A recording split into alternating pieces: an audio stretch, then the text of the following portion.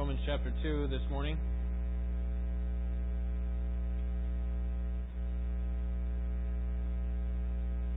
One of the points of the book of Romans is one of the lines we just sang in that second verse. The vilest offender who truly believes that moment from Jesus a pardon receives.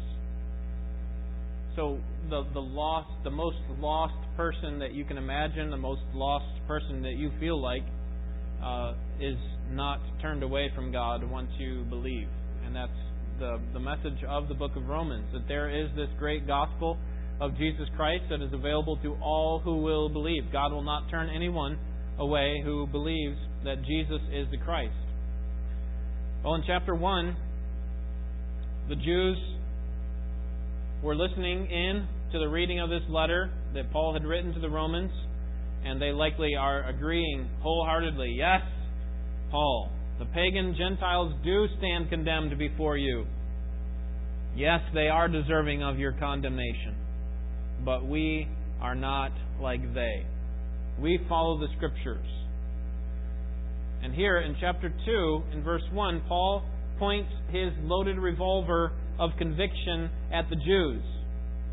And he wants to show all religious people who look at the pagans and condemn them that they are at the same time condemning themselves. That we have all sinned against God.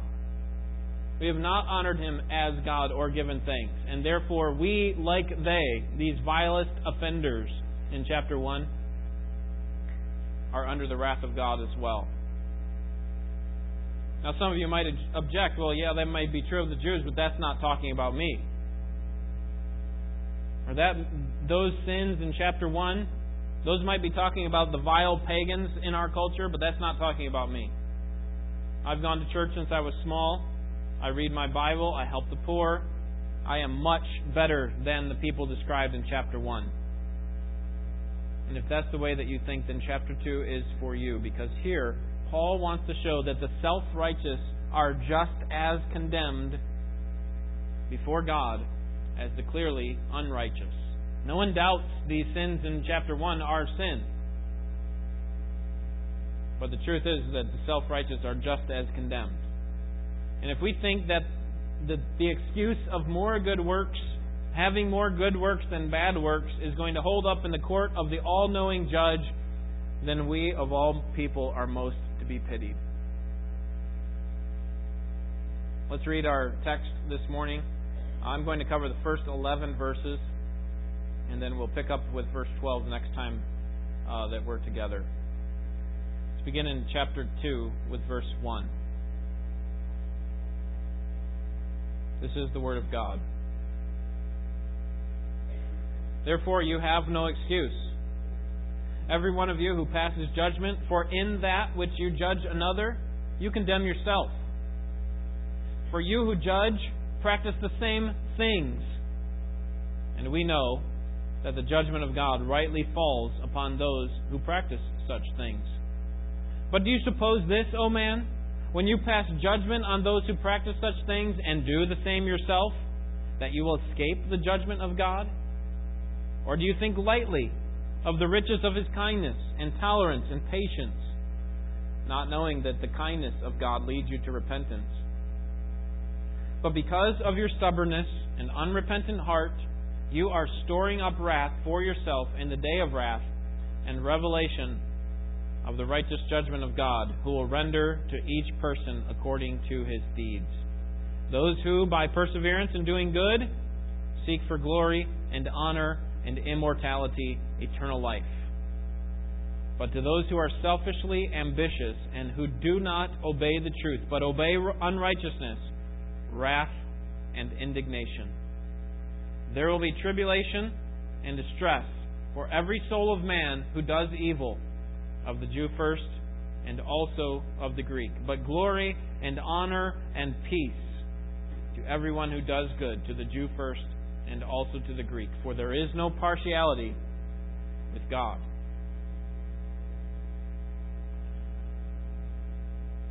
Paul here wants to show us that the self-righteous are not exempt from the wrath of God. The self-righteous are not exempt from the wrath of God. The truth is that God will judge the self-righteous just as He will the pagan. That's the very first thing that He points out in verses 1 through 4. God will judge the self-righteous just as He will the pagan. And the reason that He will judge them is that they are self-condemned. Now, Paul had been talking about God's righteous wrath about the pagans. That is, that these pagans clearly know that God exists, because God has made Himself clear to them. It has been evident through what has been made, because God has made it evident to them. And therefore, what? How does it conclude? They are without excuse. They have no excuse. But notice how he begins chapter 2. Therefore, you have no excuse. So in chapter 1, verse 20, he said, you know that God exists, and therefore you don't have an excuse when you stand before me on that final day and say, well, I never heard the gospel. God will say, it doesn't matter. You are self-condemned because of your sin. You knew that I existed. You knew that you were resisting me. And therefore you have no excuse. But in chapter 2, he says something very similar, but I think to a different group of people. He says, therefore you have no excuse.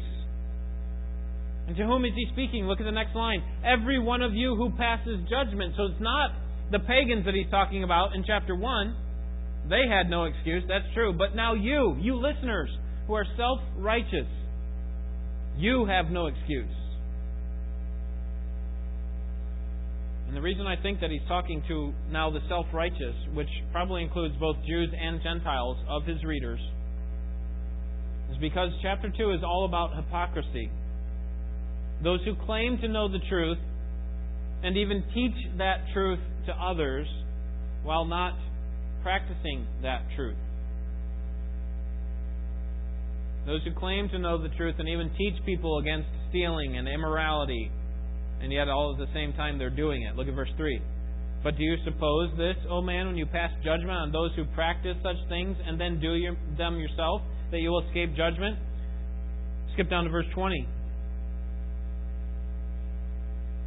Verse 17, he says, if you bear the name the Jew, and then you are, verse 20, a corrector of the foolish, a teacher of the immature, having in the law the embodiment of the knowledge of truth. You therefore who teach another, do you not teach yourself? You who preach that one should not steal, do you steal? You who say that you should not commit adultery, do you commit adultery? And he goes on, saying you're good at teaching other people to do it, but are you practicing those same things? The point is that these Jews particularly were being hypocritical in the way that they were living. And so chapter 2 now, I think Paul turns the corner to talking about pagans, now to talking to the Jews, or the self-righteous Jews, or even self-righteous Gentiles. He's talking to the religious who are listening in chapter 1 and saying, yes, Paul, we do not approve of their evil deeds either. And Paul here now turns the knife of the Spirit's conviction on them. And that puts these religious hearers in a precarious position. Because if they do these things, chapter 1, verse 20, they're condemned. Notice verse 32 of chapter 1. And although they know the ordinance of God, that those who practice such things are worthy of death, they not only do them, but give hearty approval of those who practice them. So a person is condemned if they practice such evil deeds, and if they approve those evil deeds. And Paul says now, I'm adding a third category of people who are condemned before God. And that is those who are self-righteous, who don't see any sin in themselves, who are constantly looking out for the sins of others and not seeing their own unworthiness, their own unrighteousness. Paul condemns the self-righteous here at the beginning of chapter 2. The self-righteous are those who hold others to a standard that they themselves are unwilling to follow. They're probably not committing the vile sins of verses 26 and 27 of chapter 1, right? That they're committing acts of homosexuality. But they probably are committing the sins of verses 29 through 31. Look at those. Verse 29, chapter 1, being filled with all unrighteousness, wickedness, greed, evil, full of envy, murder, strife, deceit, malice. And then notice these: gossips, slanderers, haters of God, insolent, arrogant, boastful, inventors of evil, disobedient to parents, without understanding, untrustworthy, unloving, unmerciful. They may not be committing all the heinous sins, although apparently as we get into chapter 2, verse 20 and following, they are committing some of those. But they definitely are committing some of these sins of verses 30 and 31. They are like the Pharisees, the self-righteous, are like the Pharisees who look condescendingly on the sins of others, see those people that they are worthy of condemnation. Yes, God, they deserve your wrath, while at the same time ignoring the glaring sins in their own heart. That's the self-righteous. And sadly, even as Christians, we can get really good at this. We can overlook our own sins or justify them. And then when we see that very same sin in others, we think it's horrific. How could you possibly sin against God in this way? This was David. The prophet Nathan came to him and said, David, there's this man who had a huge flock, but instead of slaughtering one of his own to eat that he could have, he slaughtered this poor man's lamb. A lamb that poor man had cared for and all that he had. Remember David's response? Off with his head. Right? He deserves to die. How heartless can that landowner be? And Nathan said, that's you, David. You see, when David condemned that heartless farmer, he condemned himself, didn't he? He saw what was happening as sin, but he didn't see it in himself until it was pointed out to him. Now, praise God that David repented when his sin was exposed to him. But the self-righteous in this passage here in Romans tend to ignore their own sin even when it is exposed. And the result for them will be the same as the result of the pagans in chapter 1, which is eternal condemnation. The self-righteous who do not repent. Because they will have no excuse. Look at verse 3 again. But do you suppose this, O man, when you pass judgment on those who practice such things and do them yourself, that you will escape the judgment of God? You pass judgment by saying, wow, that sin is bad and that's deserving of God's condemnation, while you're doing it yourself. Do you think you're going to escape God's judgment? You think God's going to overlook that? God judges on the basis of truth. That's what verse 2 is about. God judges on the basis of truth. And we know that the judgment of God rightly falls upon those who practice such things. That is, this self-righteous attitude. Why do we know that God's judgment is right? It's because our condemnation of others serves as a condemnation of ourselves, of the very sins that we are committing. Consider this helpful illustration from Francis Schaeffer. He said, suppose that there was an invisible recording device that was hung around your neck from the time of your birth. And suppose that recording device turned on every time a person made a moral judgment about another person, and then it turned right back off. So it only recorded those times when we made a moral judgment about someone else. So it would record when we would say things like, we look at someone else and say, wow, he really hates his wife. Or, that was gossip. Or, that person shouldn't have treated his daughter that way. That was selfish and unkind. The recorder keeps track of all those times when we make moral judgments of what we see in someone else.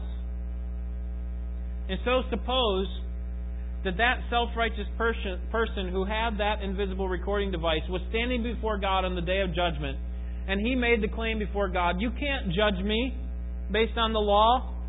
You can't judge me on that because I didn't know about it. I didn't know what you were looking for. I didn't fully understand what you were asking. How do you suppose God would respond?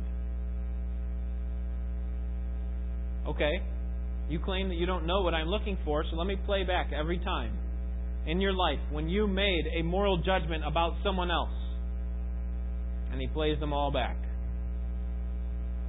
You shouldn't have treated your mother that way. She needs to pay better attention in church. Those are all moral judgments that you made. And it goes on 10,000 times over. And God says, you condemn yourself on the basis of your own understanding of morality. And that's because verses 14 and 15 that we'll see next time is everybody understands in some way the difference between good and evil because God has written the law in their hearts. They have some sense of what's right and wrong. We all know this, right? People know that what was done at the Holocaust was wrong. We don't have to teach them that. It's innate. And when God speaks and says, you condemned everyone else and what you did yourself was in violation of what you said was wrong. And by the way, many of those moral judgments that you made were correct according to my law. And I'm going to judge you on the basis of those. Now you're condemned. Every self-righteous person standing before God would stand silent. See, we don't argue with God's justice when we see our sin properly. When we see our sin objectively, we recognize that God is just and true. And what makes God's judgment so poignant is not just that it's fair and right, but it also is followed by mercy. And that's what verses 3 and 4 are about. God judges after He has been merciful. God judges after He's been merciful. Look at verse 3. And it comes in the form of two questions, this point. Do you suppose this, when you pass judgment on those who practice such things, and do them yourself, that you will escape the judgment of God? Or do you think lightly of the riches of His kindness and tolerance and patience, not knowing that the kindness of God leads you to repentance? Your self-righteousness, my self-righteousness, will not grant us a right standing before God. And what's further condemning to us is that God gives us time to repent. This is amazing.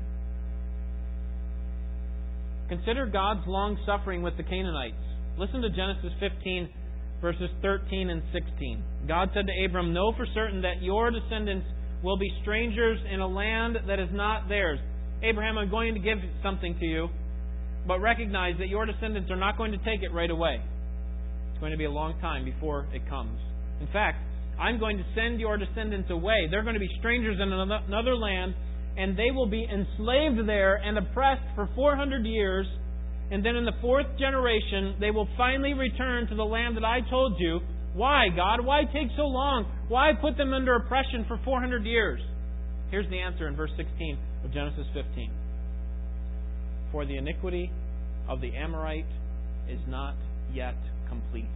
The Amorite is just another way to say the people who possessed that land, the promised land, the Canaanites. The iniquity, the sin of the Canaanites is not yet complete. In other words, God could have dispossessed the Canaanites from the land by destroying them and given Abraham's immediate descendants, Isaac, Jacob, Joseph, that land. He could have done that. But He said, you know what? Do you know why I'm waiting? I'm giving the Canaanites more time. Their sin's not complete yet. That is, it hasn't come to a boiling point. They're in a pot of hot water, of the hot water of sin, and it hasn't reached the boiling point yet. It wasn't until the time of Joshua, when that second generation after Moses came, that the Canaanites were finally at a point where they were steeped in idolatry, polytheism, adultery, and even the sacrifice of their own children. And then it was time.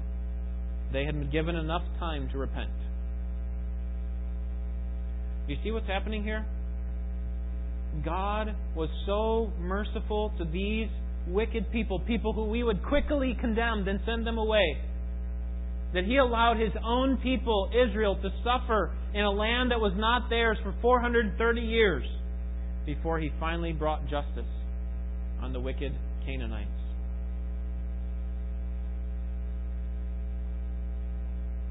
Do you realize that unbelievers who have not repented are in hot water?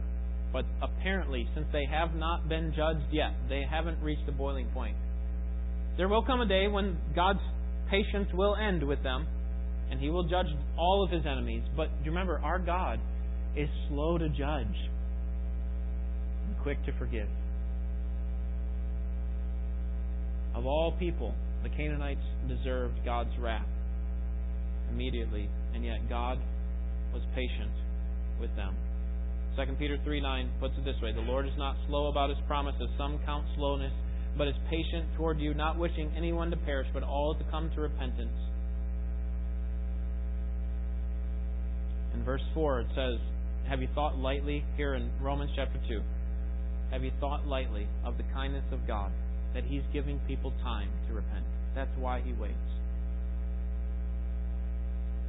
The slowness of God's judgment highlights both the vileness of the offender's sin, how terrible it is that they resist God when He continues to give them opportunities to repent, and it also highlights the mercy of our holy God. In verse 4 we see that God is merciful to the self-righteous. That God had been forbearing. And you would think that they would have accepted God's guidance of them to Christ, that is the Jews. But the Jews were deceived. They saw the kindness of God as a sign that they were right with God. If God's not bringing down judgment on me, immediate judgment, then He must be favorable towards what I'm doing. God's judgment came on the Gentiles in chapter 1 in terms of God giving them over to their desires, greater sins. Sometimes that's the way God judges even the self-righteous. He doesn't come down in immediate condemnation, does He? He gives them time. He doesn't come down in violent and holy wrath for all who are not in good standing with Him. God is kind in delaying to judge them in their sin, so that they will have more time to repent. If He wanted to, He would be right to and just to condemn every person on the spot. But God is merciful, even to the self-righteous. The second point that Paul makes, and the final point here, is that God is blameless in His judgment of the self-righteous. God is blameless in the judgment of the self-righteous. First, God will judge the self-righteous just as He will judge the pagan, although He does give them time. Second, God is blameless in His judgment of the self-righteous, verses 5 through 11. We saw that the self-righteous are self-condemned. They condemn others, and therefore they condemn themselves. And we'll see that again here in verse 5 as well. But the point of this passage is that no one will escape evaluation before God. Everyone will stand before God and give an account for their deeds. Look at verse 6. God will render to each person according to their deeds. That is the point. God's going to hold us accountable. Not just us, but all people accountable for what they have done. Everyone will be evaluated on the basis of their works. That's what verse 6 is talking about. It comes from Psalm 62, which is there contrasting the difference between believers and unbelievers. What does that judgment look like? What is this judgment where God will render to each one according to his deeds? It's important that we see this in the text. It is, God will judge us on the basis of our fruit. You see that first positively in verses 7 and 10, and then negatively in verses 8 and 9. Verse 7, to those who, by perseverance in doing good, seek for glory and honor and immortality, eternal life. And then verse 10, glory and honor and peace to everyone who does good. Did you notice that? So verse 7, to those who by perseverance in doing good. What's God looking at the day of judgment? He's looking at our deeds, our fruit. Verse 10, those who do good. Everyone who He sees good fruit in, He's going to respond with reward. Verse 7, it is glory, honor, immortality, eternal life. Verse 10, it is glory, honor, and peace. To the ones who do good. And then what's God going to be looking at the time of judgment? For those who bear bad fruit, or for those who are unrighteous, it is their bad fruit. Verse 8. But to those who are selfishly ambitious and do not obey the truth, but obey unrighteousness, wrath, and indignation, that's what they'll receive. Verse 9, there will be tribulation and distress for every soul of man who does evil. So do you see, God is judging us on the basis of our works. We can state it very simply that God will condemn those with bad fruit, and He will vindicate and reward those with good fruit. God will condemn those with bad fruit. Being religious is not going to save you. Look at verse 5. But because of your stubbornness and unrepentant heart, you are storing up wrath for yourself in the day of wrath and the revelation of the righteous judgment of God. Remember, Paul here is speaking to religious people, self-righteous people. He's saying that they judge other people for their sin, and yet they are under the wrath of God. You might think that your religiosity is going to save you, but it won't. Because hell will be full of religious people. The point is not that Paul is looking for perfect Christians. We might think, well, God is going to judge us on the basis of our works, so how's that going to help? I mean, I've got all sorts of sin in my life, even as a Christian. We've even prayed to God and asked for forgiveness of our sins this morning in the service. The point is not that Paul is looking for perfect Christians, but listen to this, Christians who acknowledge their sins. Here's the difference between whom God will judge and whom God will justify on that final day. It is God will judge those who are, look at verse 5, stubborn and unrepentant. And God will justify those who acknowledge their sin for what it is and turn from it. God's wrath is being stored up for those who sin and those who fail to repent. That is, those who sin while failing to repent. God's not talking about storing up wrath for disciples who fall into sin like Peter did on occasion. He's talking about those who willfully abandon the faith like Judas and show it with their fruit. We're going to see at the end of chapter 2 that the Jews relied on their law with God and their covenant with God, and they think that that's going to give them a direct line of favor to God. That is, that their ethnicity demanded that God show favor to them. And God's saying, no, I'm not going to judge you on the basis of your ethnicity or the covenant I've made with you. I'm judging you on the basis of your works.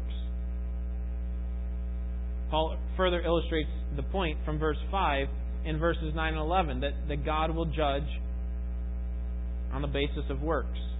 In verses 9 and 11, Paul repeats the consequences that will come from both the believer and the unbeliever. There's no favoritism with Jew or Gentile, in the sense that there'll be both kinds of people, Jews and Gentiles, will be condemned by God.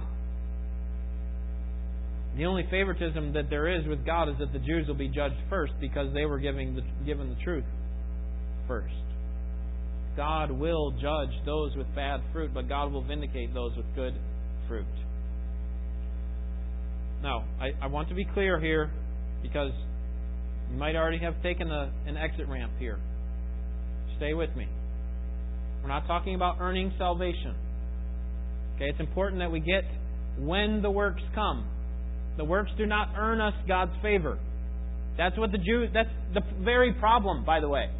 They think that their external conformity is going to get them some kind of favor with God. And God's saying, no, this is the fruit of your salvation.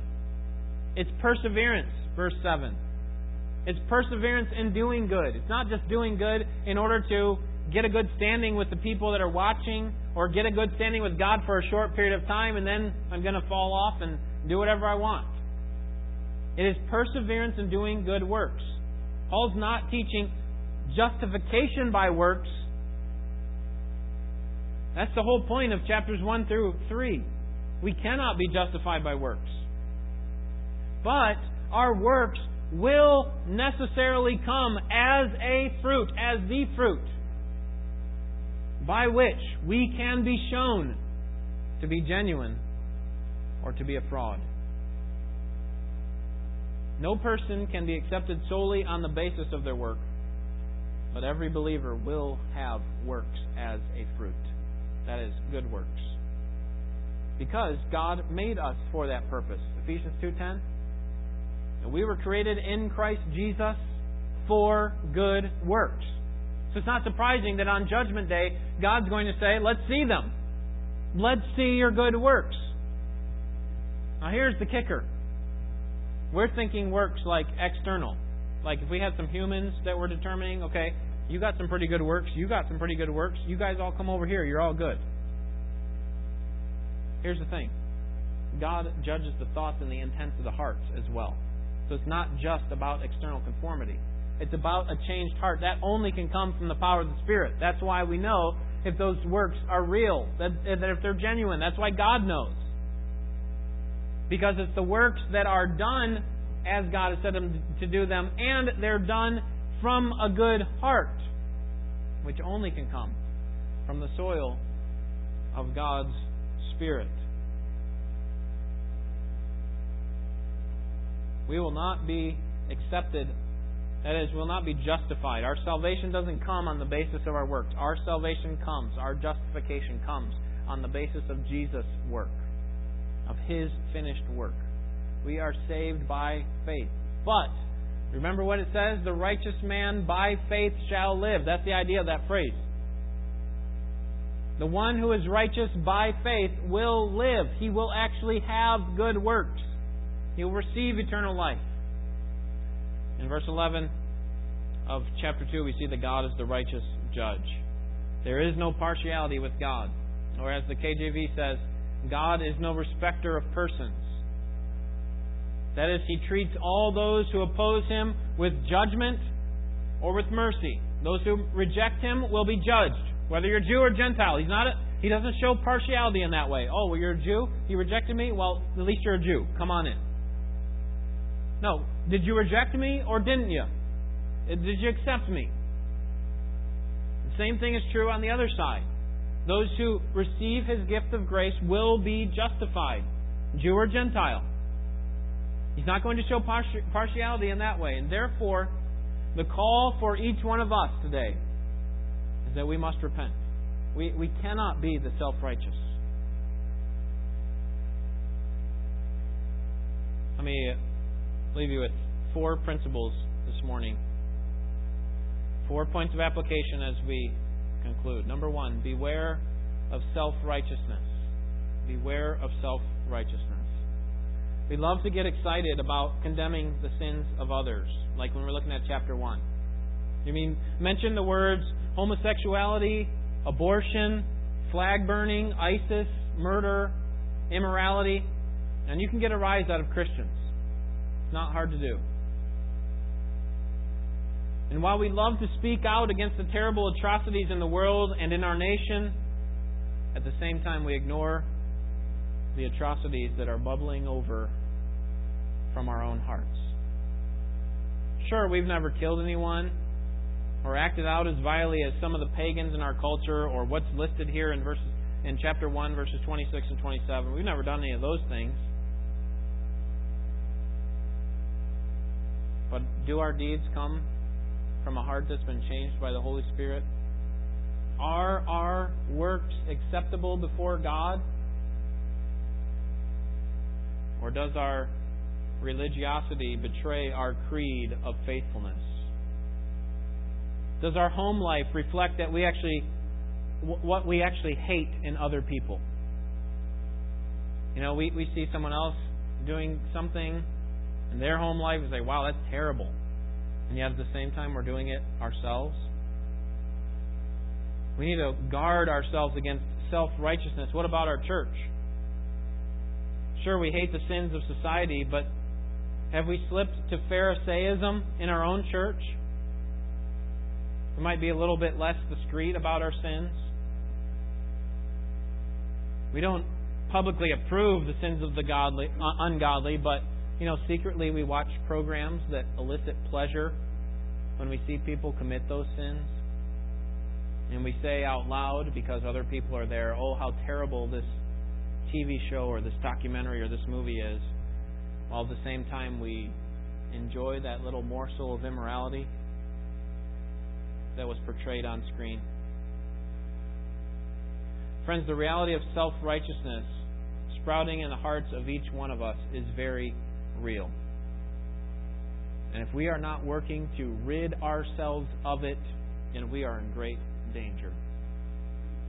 How do we do that? How do we guard ourselves against self-righteousness? How do we beware of it? Well, I think we do that in three ways. And here's point number 2. Evaluate your own heart. Evaluate your own heart. How can I know if I am part of what Paul is addressing here in chapter 2? Am I a religious unbeliever? Am I a Baptist who's headed to hell? The answer depends on your view of sin. Do you look at others and condemn them without seeing any resemblance of it in your own heart? Do you ignore the sins that are clear to others because they're done by you? The answer to whether you're a religious unbeliever or not depends on how you respond to the gospel. Do you think that being accepted by God can happen apart from Christ? Can you make it on your own merits? Can you be righteous enough on your own to be accepted before God? Because you can't. It's what the Bible teaches, what Paul teaches here. You must believe in Jesus Christ. So evaluate your own heart. That's how you guard against self-righteousness. Secondly, and application number 3, guard against self-deception. The nature of deception is that we can participate in a sin that is clearly in violation of God, justify that sin in our own minds, and then, almost with the same breath, condemn someone else who does the same sin. And not even know it. Not even know that we just condemned someone else while ignoring the sin that we just did. That's what David did, right? He didn't see that he had committed that sin himself. And that's a dangerous place to be. So if your theology gives you an excuse for your sin, if your theology gives you an excuse to not live by faith, but rather by presumption, that you presume that, hey, I can continue on in this sin and it's not going to burn me. I can jump off the peak of the temple and God will catch me. Do you know why? Because I've done it before. So I can jump into sin as much as I want. God's going to rescue me because He keeps doing it.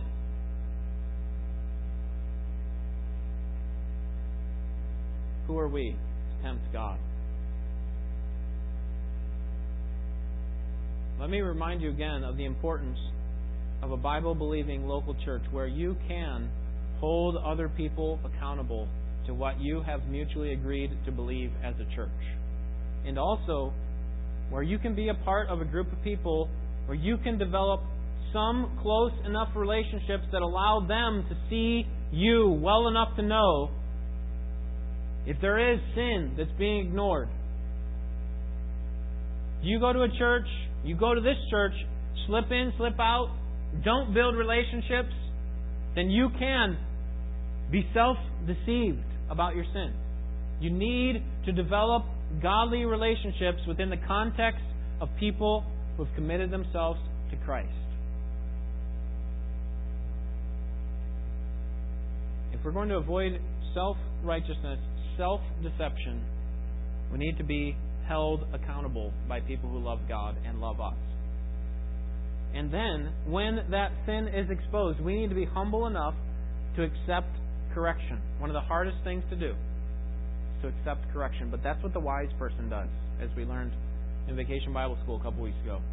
The wise person is willing to listen and to obey. Even when the person comes with the wrong presentation. You know, they don't do it in the right spirit. They kind of just throw it out there or do it in a rude way. If we can't accept correction even from people who don't do it the right way, then that says a lot about our hearts, doesn't it? Number 4,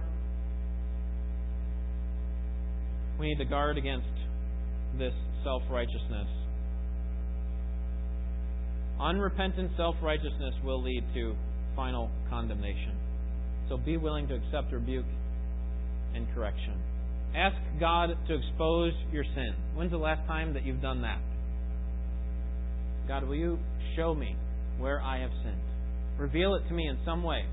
Show it to me in your word. Direct somebody to be willing enough to confront me with the sin that I've been ignoring. That is a healthy prayer to pray. And then when God does do that, deal with it. Deal with it before God. God, I have sinned against you. It has been clear that what I have done is opposed to what you have told me, and here's where you tell me to do it. I'm talking to you, God, back from your word. This is where you said it's wrong. And I've ignored that. And I need your cleansing power, and I need you to change me. That's what healthy Christians do. Friends, no one is exempt from the wrath of God because of their unrepentant sin. God will render to each person according to his deeds. So, bear good fruit. Bear good fruit.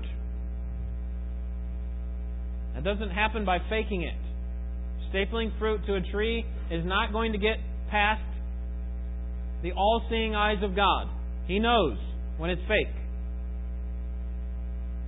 The way that you bear fruit is by attaching yourself to the vine. Attach yourself to Jesus Christ, and you will bear fruit. Friends, judgment is coming. And God is not impartial. He's not going to say, you know what, you did come to church this many times, and that's something to be, there's something to be said about that. You know, you did give this amount of money over the course of your life to a good church. God's not going to be impartial when it comes to your evaluation. So make sure that you have a relationship with Him through Jesus Christ. It's the only way to escape. Let's pray.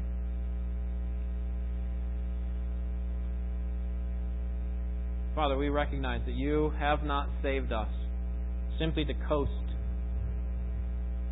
kind of be carried on to the clouds on flowery beds of ease. Lord, you have saved us to do good works, to be changed. So why would we expect that we can just ignore our sin, go on living, unrepenting, and with an unrepentant heart? Lord, reveal to us where we have sinned individually. Reveal to us as a church where we have sinned and where we need to change. Lord, expose to us what is true and what is right, and give us clear steps that we can take of correction. So we want to repent. We want to be like David and acknowledge our sin before you so that we can be restored. Lord, we know that as Christians, we cannot be abandoned by you. That you will never forsake us. But Lord, I pray that there is no one here that is self-deceived. Please, Lord, show us who we are and help us to be people who are repenting, quick to bring our sins before you, so that we can walk sweetly with you, and also so that we can approach others who need to have their sin exposed. And it's so hard, if not impossible, to do when we are full of sin ourselves. So Lord, change us this morning. Refine us. In Jesus' name, amen.